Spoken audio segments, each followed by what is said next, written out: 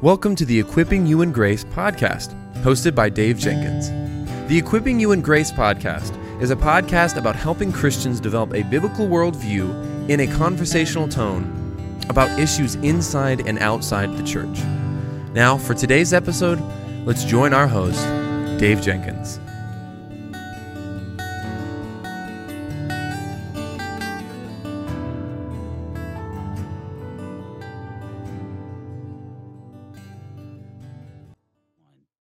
All right, guys. Well, welcome back to the Equipping You in Grace podcast. My name is Dave, and I'm the host for this show. And with me is my new friend, brother in Christ, Andrew. Andrew, welcome to the show, brother. Hey, it's good to be here. Thanks. Yeah, man. Can you tell us about your life, marriage, ministry, and any ministry projects you're working on? Yeah, well, I'm from Mansfield, Ohio. Is where I am presently, where I grew up. I was saved at a Baptist church here in Mansfield when I was 10 years old and baptized, and then moved to a Christian Missionary Alliance church during my kind of formative middle school and high school years. Met my now wife. We are high school sweethearts. Got married after college, spent about 10 years down in Louisville, Kentucky, where I went to seminary at Southern Baptist Theological Seminary, ministered in the first church that I served in a vocational capacity down there, and then moved back to Mansfield to the church I mentioned as part of my formative years, Westwood Alliance Church here in Mansfield, back in 2019. So my wife is Darcy. We've got 3 children, Lizzie, Etta, and Winston, who are 7, 4, and 1, almost 2, respectively. And my official role at Westwood is my title is Associate Pastor of Preaching and Ministries, which means I preach every other week.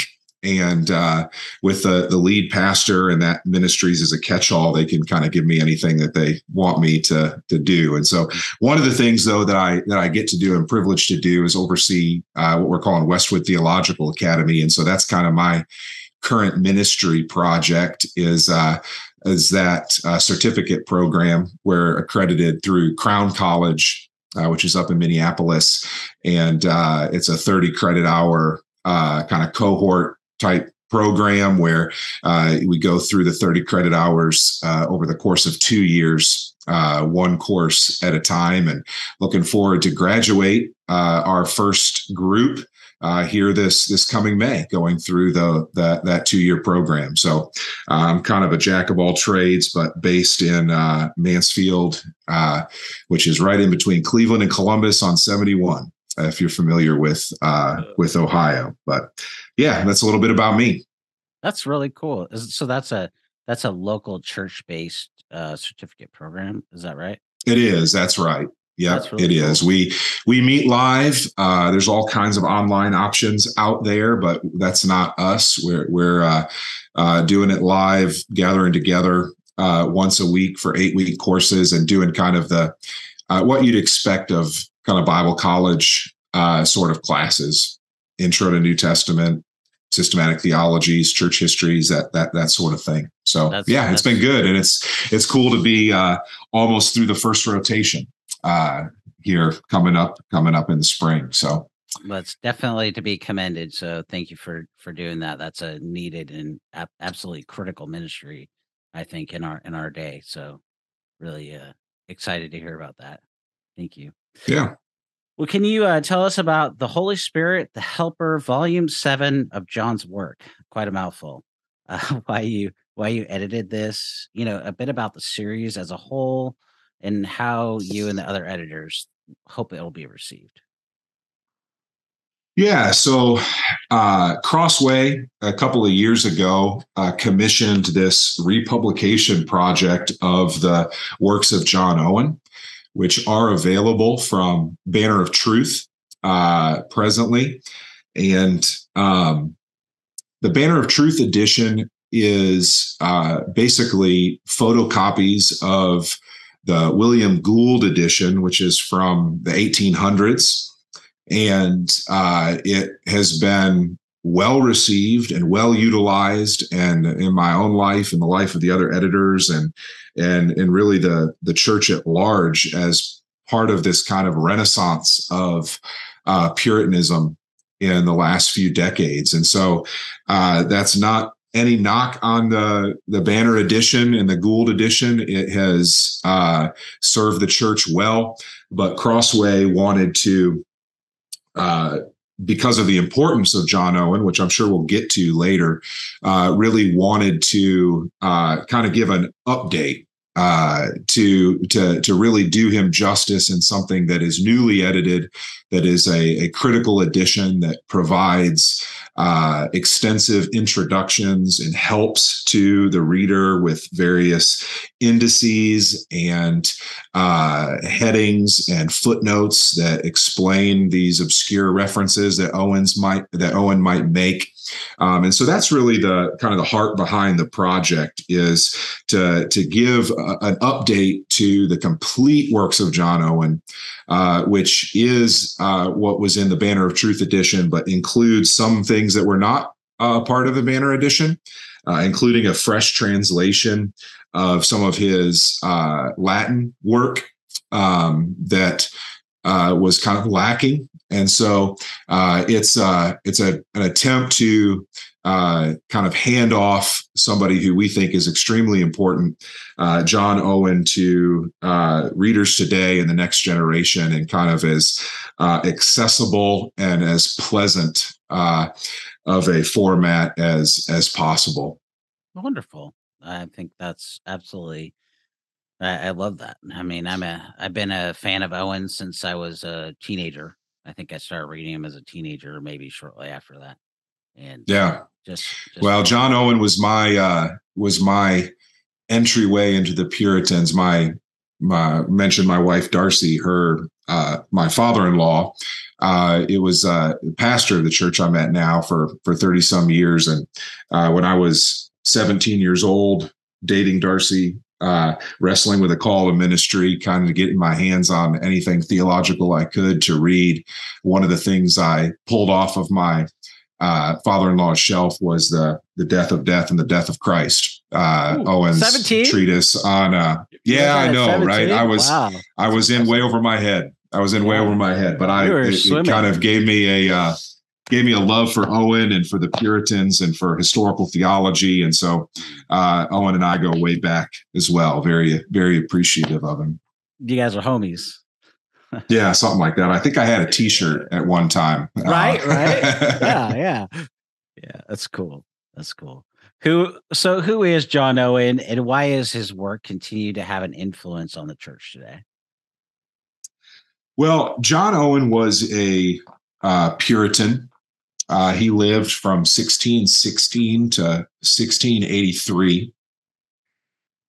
He was part of the movement of Puritanism. And if you don't really know what Puritanism is, a basic way to think about it is in the 1500s at the English Reformation, the Church of England became reformed, or Calvinistic, if you will, in its doctrine, but not in its worship and what worship looked like. And so you had the Book of Common Prayer and a lot of carryover from the Roman Catholic Church into what worship felt and looked like in the Church of England. And the Puritans wanted to further the Reformation into what worship experience was, not just the doctrine. And so John Owen was a part of that movement, got the name Puritan from wanting to further purify the Church of England, to further the Reformation. And so John Owen was born and kind of raised and came into maturity in the pre-Civil War years. And so he was part of a Puritan family. He was educated as a Puritan. He was kind of he could live, slept, breathed Puritanism, and it was a part of that movement. And he was really coming of age and matured in his ministry and in his publishing career during the English Civil War, during the 1640s. And There was a time of great upheaval in England. And we can talk more about that context if you would like, but he kind of rose in the ranks during that Civil War period to become have an administrative position at Oxford University, to be chaplain to Oliver Cromwell, to be preacher at Parliament, to really be in the kind of the upper echelons of the Puritan political movement during the 1640s and 50s. And then when the Stuart monarch, Charles II, was invited back in 1660 to take the throne, and the Puritan political experiment of the Commonwealth kind of was fading into history, he fell out of political favor. And so the last decades of Owen's life, he really focused on pastoral ministry and on his publishing ministry, and some of the most well-known works of his come from the 1660s and 70s, when he was kind of flying under the radar, so to speak, in the larger English society, but still very much active in ministry. And volume 7 that I worked on and we're discussing here today were two treatises, The Reason of Faith and Causes, Ways, and Means of Understanding the Mind of God. Those two treatises were written in 1677 and 1678, respectively. So Owen, kind of a mature reflection, a seasoned pastor in his old age, writing on these topics related to the Holy Spirit. And so I think Owen today still has an influence because of the volume that he wrote, the fact that he was. We really don't talk about Puritanism after, say, the 1690s or 1700. And so he's at the tail end of Puritanism. And so he's kind of a synthesizer, so to speak, of kind of Puritanism in its mature form, very influential in his day. And then because of the amount that he published, very influential in the centuries that followed him. And he was one of the very favorite Puritans of some of those who your listeners might know, people like Dr. Martin Lloyd-Jones, J.I. Packer, and those who are on the front end of reintroducing the Puritans in the 20th century. John Owen was a favorite. And so he continues. I'm very thankful for his influence that continues today. That's really good, brother. How does a right, by that I mean a biblical and an orthodox view of the Holy Spirit as described by Owen, help the Christian today? Yeah, I think Owen is going to be classically orthodox when it comes to the Holy Spirit, right? He wrote a standalone treatise on the Holy Spirit, and then he wrote several smaller treatises on the Holy Spirit. And part of his significance when it comes to the work of the Holy Spirit is he was self-consciously doing something exhaustive in a way that other people had not been exhaustive. So we look at different Puritans that worked on different subjects. For instance, Thomas Goodwin on Christology, if you will. You don't get any better when it comes to Puritan fare on Christology than Thomas Goodwin. All the Puritans wrote on communion with God and all in different persons of the Trinity. But Owen really is preeminent when it comes to his exhaustive work on the Holy Spirit. And when it comes to the Holy Spirit being the third person of the Trinity, distinct from the Father and the Son, based on the relational component of procession, when it comes to inseparable operations of the divine nature, including the will at the level of nature and not at the level of person, such that the Father initiates, what the Son accomplishes, and the Holy Spirit applies. These are the sorts of categories, classical Trinitarianism, that John Owen is going to be working in. But where I think he is most helpful is when he gets into the details of the Holy Spirit's work. And so in volume 7, that we're talking about here today is really his twin treatises on illumination, looking at what does it mean for the Spirit to illuminate the Scriptures. Other treatises I worked on, the Holy Spirit as comforter. What does it mean that the Holy Spirit is the seal of our salvation? The Holy Spirit in prayer. How does the Holy Spirit aid the believer in the life of prayer? Or spiritual gifting, right? What is it? What are the ordinary and the extraordinary spiritual gifts? And how does the Holy Spirit dispense those, both in the Scriptures and today? And so I think really where John Owen is most helpful on the Spirit is when he gets to those very specific, practical questions that he is exploring from that kind of classical tradition that he has inherited of who the Spirit is and how the Spirit operates in tandem with the Father and the Son. Yeah. Well, I think Owen's teaching on this, following as everything that you said, is really important, because we're living in a time when, as we talk about on this podcast from an apologetics perspective, where the Holy Spirit is under, I mean, it's no small thing to say this, but the Holy Spirit is really under assault. And Yeah. The idea that the Holy Spirit is a force, a genie in a bottle, if you will, and so on and so forth. So I think Owen is eminently, he's critical for our times.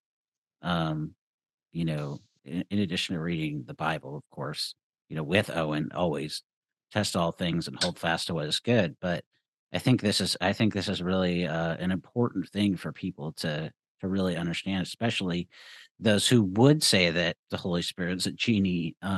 If they just read the Bible with Owen, they will really understand, what the church has taught about the Holy Spirit. Yeah, Owen is mainstream when it comes to his views of the Holy Spirit, and he goes into way more detail than most other authors do. But he is a helpful corrective, because this is anecdotal, but in my experience, either the Holy Spirit is underemphasized or overemphasized, right? I mean, there's a sense in which we need to place our understanding of the Holy Spirit in biblical perspective. What does the Holy Spirit do?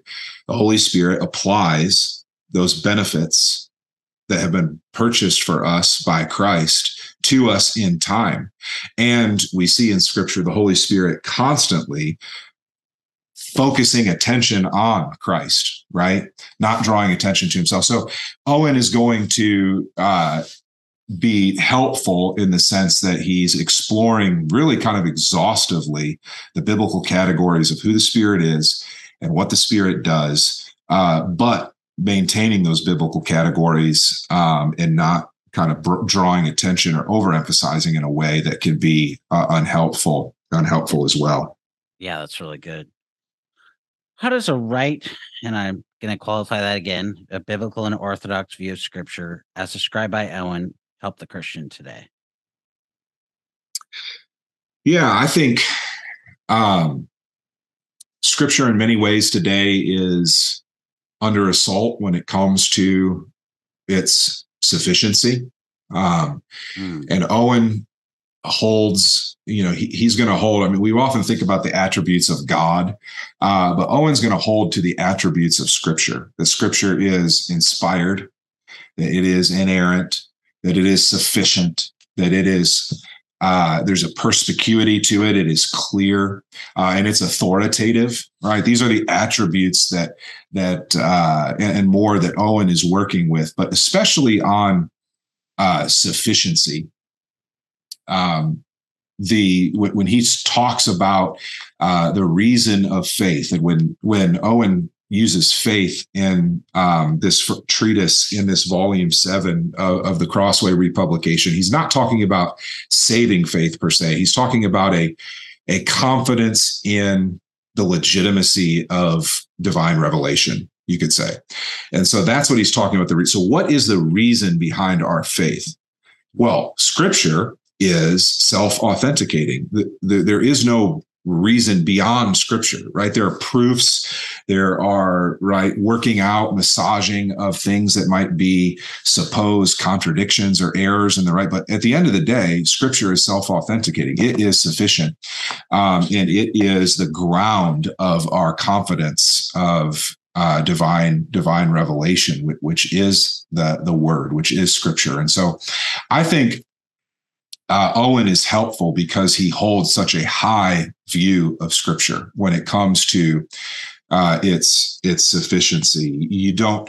It's not going to tell you exactly what career path to take, if you will. It's not going to tell you who to marry or who not to marry, although it does give you some guidelines and some parameters there, for instance. But everything that you need to know for a life that is reconciled to God and in proper relationship to our fellow human beings is found in Scripture. You don't have to go looking elsewhere. And so I think that might be the most helpful aspect of Owen's discussion of Scripture, is just its sufficiency. That's really good. That's as you said, that's under assault today. Absolutely. I mean, in every way. I mean, gender, sexuality, Adam is a real person, real history, sin. I mean, the whole 9 yards. Everything is up, in my estimation, for discussion today and redefinition. And we need guys like Owen to help us on that. And I think one of the things that Owen does especially well is he presses home those truths to our hearts. The Puritans just do that really well. And that's one of the reasons I appreciate Owen and others like him so much. So, well, Owen and most of the Puritan authors, they were pastors too, right? They were pastor theologians. The Puritans described pastors as physicians of the soul. You're probably familiar with that. And so they are probing the depths of their own heart and those whom God had put in their care. And at the same time that they're drinking deeply at the well of Scripture and trying to bring those two worlds together, right? They're trying to understand the human condition and the human experience and apply the right interpretation of Scripture to those circumstances. So they're very much boots on the ground kind of guys. These are not just kind of philosophical exercises for them, or ivory tower theologians, if you will, right? They're in the trenches of ministry as they are writing very learned expositions of, say, the doctrine of illumination at the same time. Yeah. Speaking of that, how does Owen's teaching on the doctrine of illumination help the Christian today? Yeah, I think Owen is helpful on the doctrine of illumination because he is careful to define what it is and what it isn't. And I don't know if you're like me, growing up thinking of the doctrine of illumination, it's hard to put into words exactly what it is, right? I mean, what do believers have some kind of benefit over non-believers when they're approaching Scripture? There's very famous atheists and critics of Scripture that know Greek way better than I do and know the Bible way better than I do, but yet are not reconciled to God and are not believers. And so, do I understand Scripture more than they do because I'm a believer, or what is it? Are we talking about something in the mind? Are we talking about something in assenting to the truths in it? Or are we talking about application? What are we talking about when we're talking about illumination? And what Owen is trying to do in his doctrine of illumination, right? He's trying to position, and this is somewhat contextual for him, but I think it has parallels to our own day. There was an irrationalism that was manifesting itself in some of the sects in English society, like the Quakers, or some of the more radical sects that appealed to special revelation, that it appealed to something that was beyond testing, if you will. And so he's trying not to go the direction of special revelation or irrationalism. He's trying to avoid the pitfall at the same time of rationalism, which is saying it's just merely intellectual and it's just me and my reason coming to the text of Scripture and answering questions. That would be, in Owen's day, the representatives of that camp would be the Socinians. So he's trying to avoid the pitfall of the Quakers and those who want to appeal to special revelation, or extra biblical revelation. He's trying to avoid the pitfall of the Socinians and rationalism, and saying that it's just reason and approaching the text. And at the same time, he's trying to avoid the appeal that the Church of Rome is making to tradition that is authoritative. And so Owen is trying to carve out space. How does the believer come to the text of Scripture and read it with the aid of the Holy Spirit and therefore interpret it properly?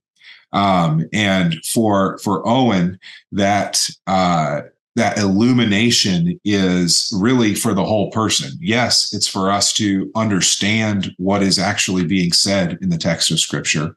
Yes, illumination is giving us hearts to assent to it, right? To say, not only do I understand what it says, but I believe that what it says is true. And then also in the realm of the will, in applying these things, not only do I know what it says and agree that it's true, but I desire to then apply it to my life and go and live it out. And so Owen, I think, is helpful on his doctrine of illumination that way, because even though he takes 2 treatises to do it, he's really trying to probe what are we talking about when the Holy Spirit illuminates, and he provides some clarity holistically on what the work of the Spirit is in that specific ministry of illumination. That's really good. Really, really good. What are some of the rules of biblical interpretation that Owen discusses, and how can these rules help the Christian today? Yeah, so Owen, 2 treatises in volume 7, just to give some context for our listeners here today. The Reason of Faith is really talking about the ground of believing that Scripture is truly God's word, being Scripture itself. Of course, the work of the Spirit being the one who enables us, being the efficient cause, if you will, of assenting to that truth. And he talks about these 2 treatises as his twin treatises on illumination. And the second treatise, then, the causes, ways, and means of understanding the mind of God, is just that, kind of his, okay, now that we've got, because of the work of the Spirit, the fact that Scripture is God's word, then how do we understand what God is saying to us in that word? And Owen divides really the approach to Scripture into 3 categories when we're trying to understand God's intention, right? Because Scripture is both divine and human. There's a human author, there's a divine author, and it is mysterious to an extent, for sure. But ultimately, we want to get at what is the Holy Spirit's intention when the Holy Spirit inspired this text. And so, to get to the bottom of that, Owen talks about spiritual, disciplinary, and ecclesiastical means of trying to probe the mind of God in the Scriptures. And because we're reliant on the Spirit, the spiritual means is primarily prayer, right? We need to come with a posture of humility, reliance on the Spirit, praying and asking that the Spirit would illuminate this text for us. So there's the spiritual means. Being willing, Owen will say, to coming with a posture of humility, being willing to accept as true whatever we find in the scripture, being willing to not only accept as true, but accept as good with a desire to apply whatever we find in scripture, right? There's a putting in the spiritual means through prayer, the authority of scripture above anything that might take priority over it. And so there's the spiritual means of understanding scripture. There's the disciplinary means, which would be more of the traditional things we would think of, like study of original languages and context. And when the Bible talks about Mount Nebo, right, we get out our atlas and we look, where is that geographically, and so there's when it comes to language and context and understanding of genre and rhetorical forms and all that goes into kind of the study of scripture, and understanding that these are human authors that are communicating in a certain way, and we need to dive into that to understand what they are trying to say to us. So there's the spiritual means, there's the disciplinary means, and then there's the ecclesiastical means. And when Owen talks about the ecclesiastical means, I think he's very helpful, because he says, right, there's the promise in the New Testament that the Holy Spirit will guide the people of God into all truth. And if the Holy Spirit is working and God is making good on his promise there, then we know that the Christians throughout the ages have been being led into the truth. Now, they're not beyond criticism. They're not beyond correction. They're not beyond mistake. But there are insights and understanding that can be gained from those who are, contemporaries and those who are interpreters of the Bible in the past. And so the ecclesiastical means, Owen would very much want to say, we are in a tradition and a history of interpretation that is not beyond correction, but it should certainly not be dismissed either. We shouldn't be reinventing the wheel every time we come to the Bible to interpret a text. So long answer put concisely. There's spiritual, there's disciplinary, and there's ecclesiastical means for Owen in how we approach scripture and understand it. Yeah, that's really good, brother. Really, really good. So why was Owen concerned with writing about biblical interpretation in the church, and how can this help Christians and the church today? Well, I spoke to this a little bit. So part of it is his context. He sees, right, we often, as authors, as preachers, as pastors, right, we're trying to be sensitive. What are our people dealing with? And there's a lot of change going on in England in the middle of the 17th century. Parliament declares war on the king, and there's a civil war.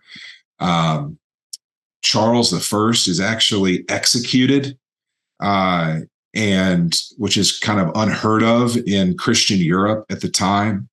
There's this Puritan experiment there where there's kind of broad freedom given when it comes to religion.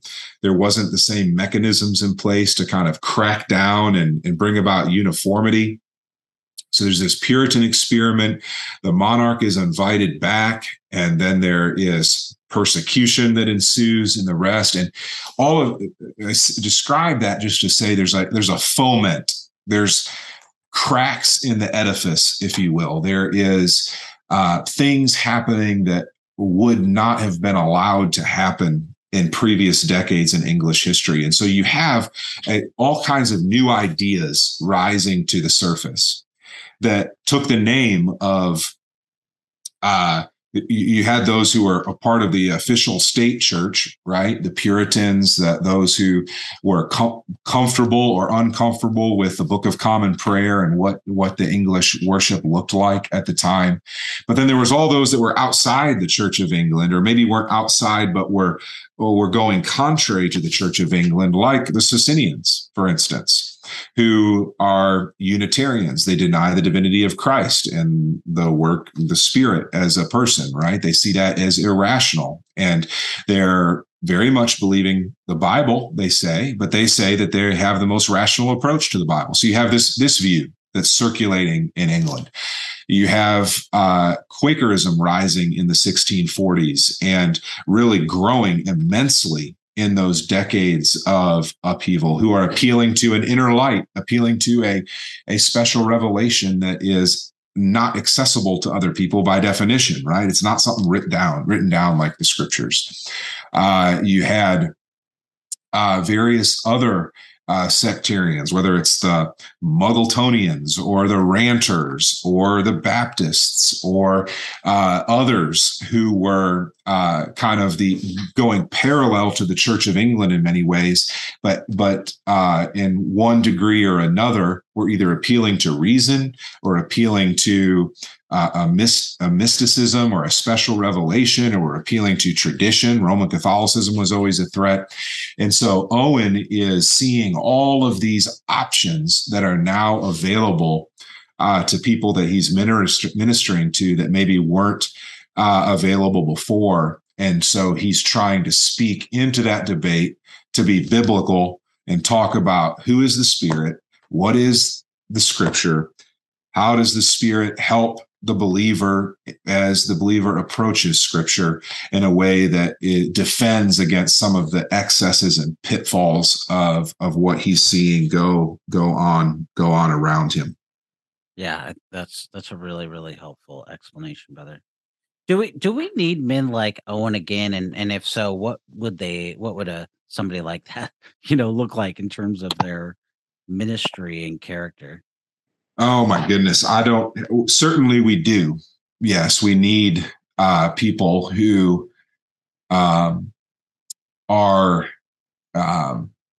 convinced and have a kind of singular focus on understanding the times that they live in, understanding the scriptures, and applying those scriptures to the time that they live in. And so I don't think we want a world where everyone is like Owen, but we certainly need people like that. And I don't know exactly what it would look like here today, but I think it would look like a serious commitment to the scriptures. It would look like a serious commitment to Christ and having kind of a all-encompassing, kind of all-consuming vision of understanding, interpreting, and applying scripture for the church today. So what exactly that looks like, I don't know, but we certainly need giants of the faith who are doing some of the heavy lifting for us that the church can benefit from, and the church in the coming decades and generations can benefit from as well. I think that's a really good answer. I do. Well, where can people go to find out more about you, either on your website or social media, if you have it? I have a very underwhelming social media presence. You can find me on Instagram or Facebook just with my name, Andrew Balich. If you want to find out more about the church I serve at, you can look up westwoodcma.org. We'll take you to our church website. And I mentioned our theological academy. That website is westwoodtheologicalacademy.org. And so I got off Twitter a few years ago for the sake of my soul, and I don't regret that decision at all. So no Twitter for me, but you can find me on Facebook and Instagram under Andrew Balich. Yep. Well, we'll be tagging you when this goes up on those for sure. So. All right. Very good. Yeah. Well, brother, there's a lot that we could talk about this subject. We could go on and on and on about it, but just as we wrap up, do you have a few takeaways for those who listen and watch this show? Yeah, I would say that we need church history.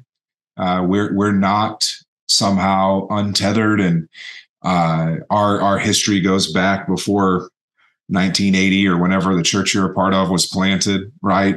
We're a part of a spiritual and theological legacy that I think the Puritans are a part of. And I would say the Puritans, when it comes to soul care, And when it comes to pastoral ministry and it comes to really understanding us as human beings, how we tick, and applying scripture to the kind of universal human situation, I can't think of a better group or couple generations in church history of people to go back to as a resource for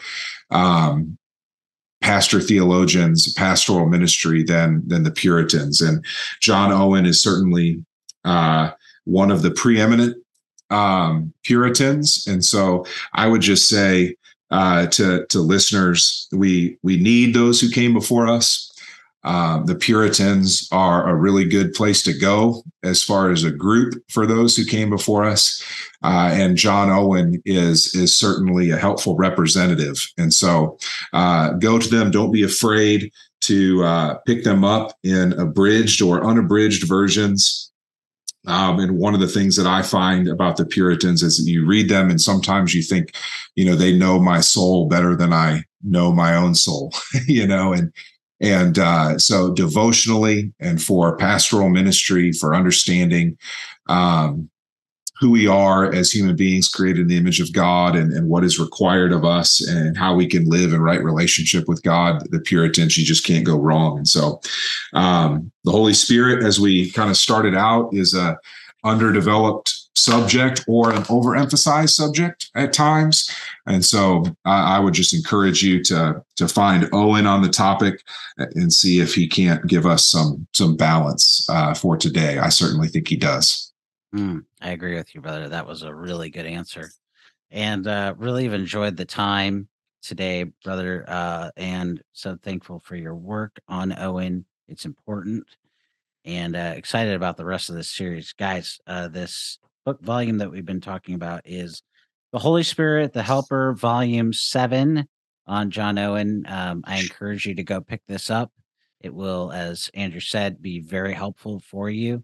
And be on the lookout for the other volumes. Like Andrew said, Crossway has invested a lot of time and money and resources into this. So it's something worth definitely checking out. And, I'm sitting here smile. You can't see me, but Andrew can. But as Andrew was giving that answer, I'm sitting here smiling because I've said similar type things on this show many times. So I really appreciate that. And thank you, brother, so much for your time. Yeah, Dave. Well, thank you for the opportunity.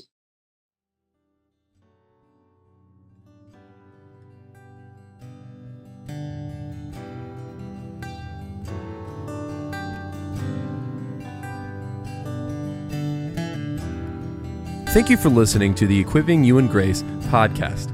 If you enjoyed it, please subscribe, rate us on the app, and share this with your friends and family on social media.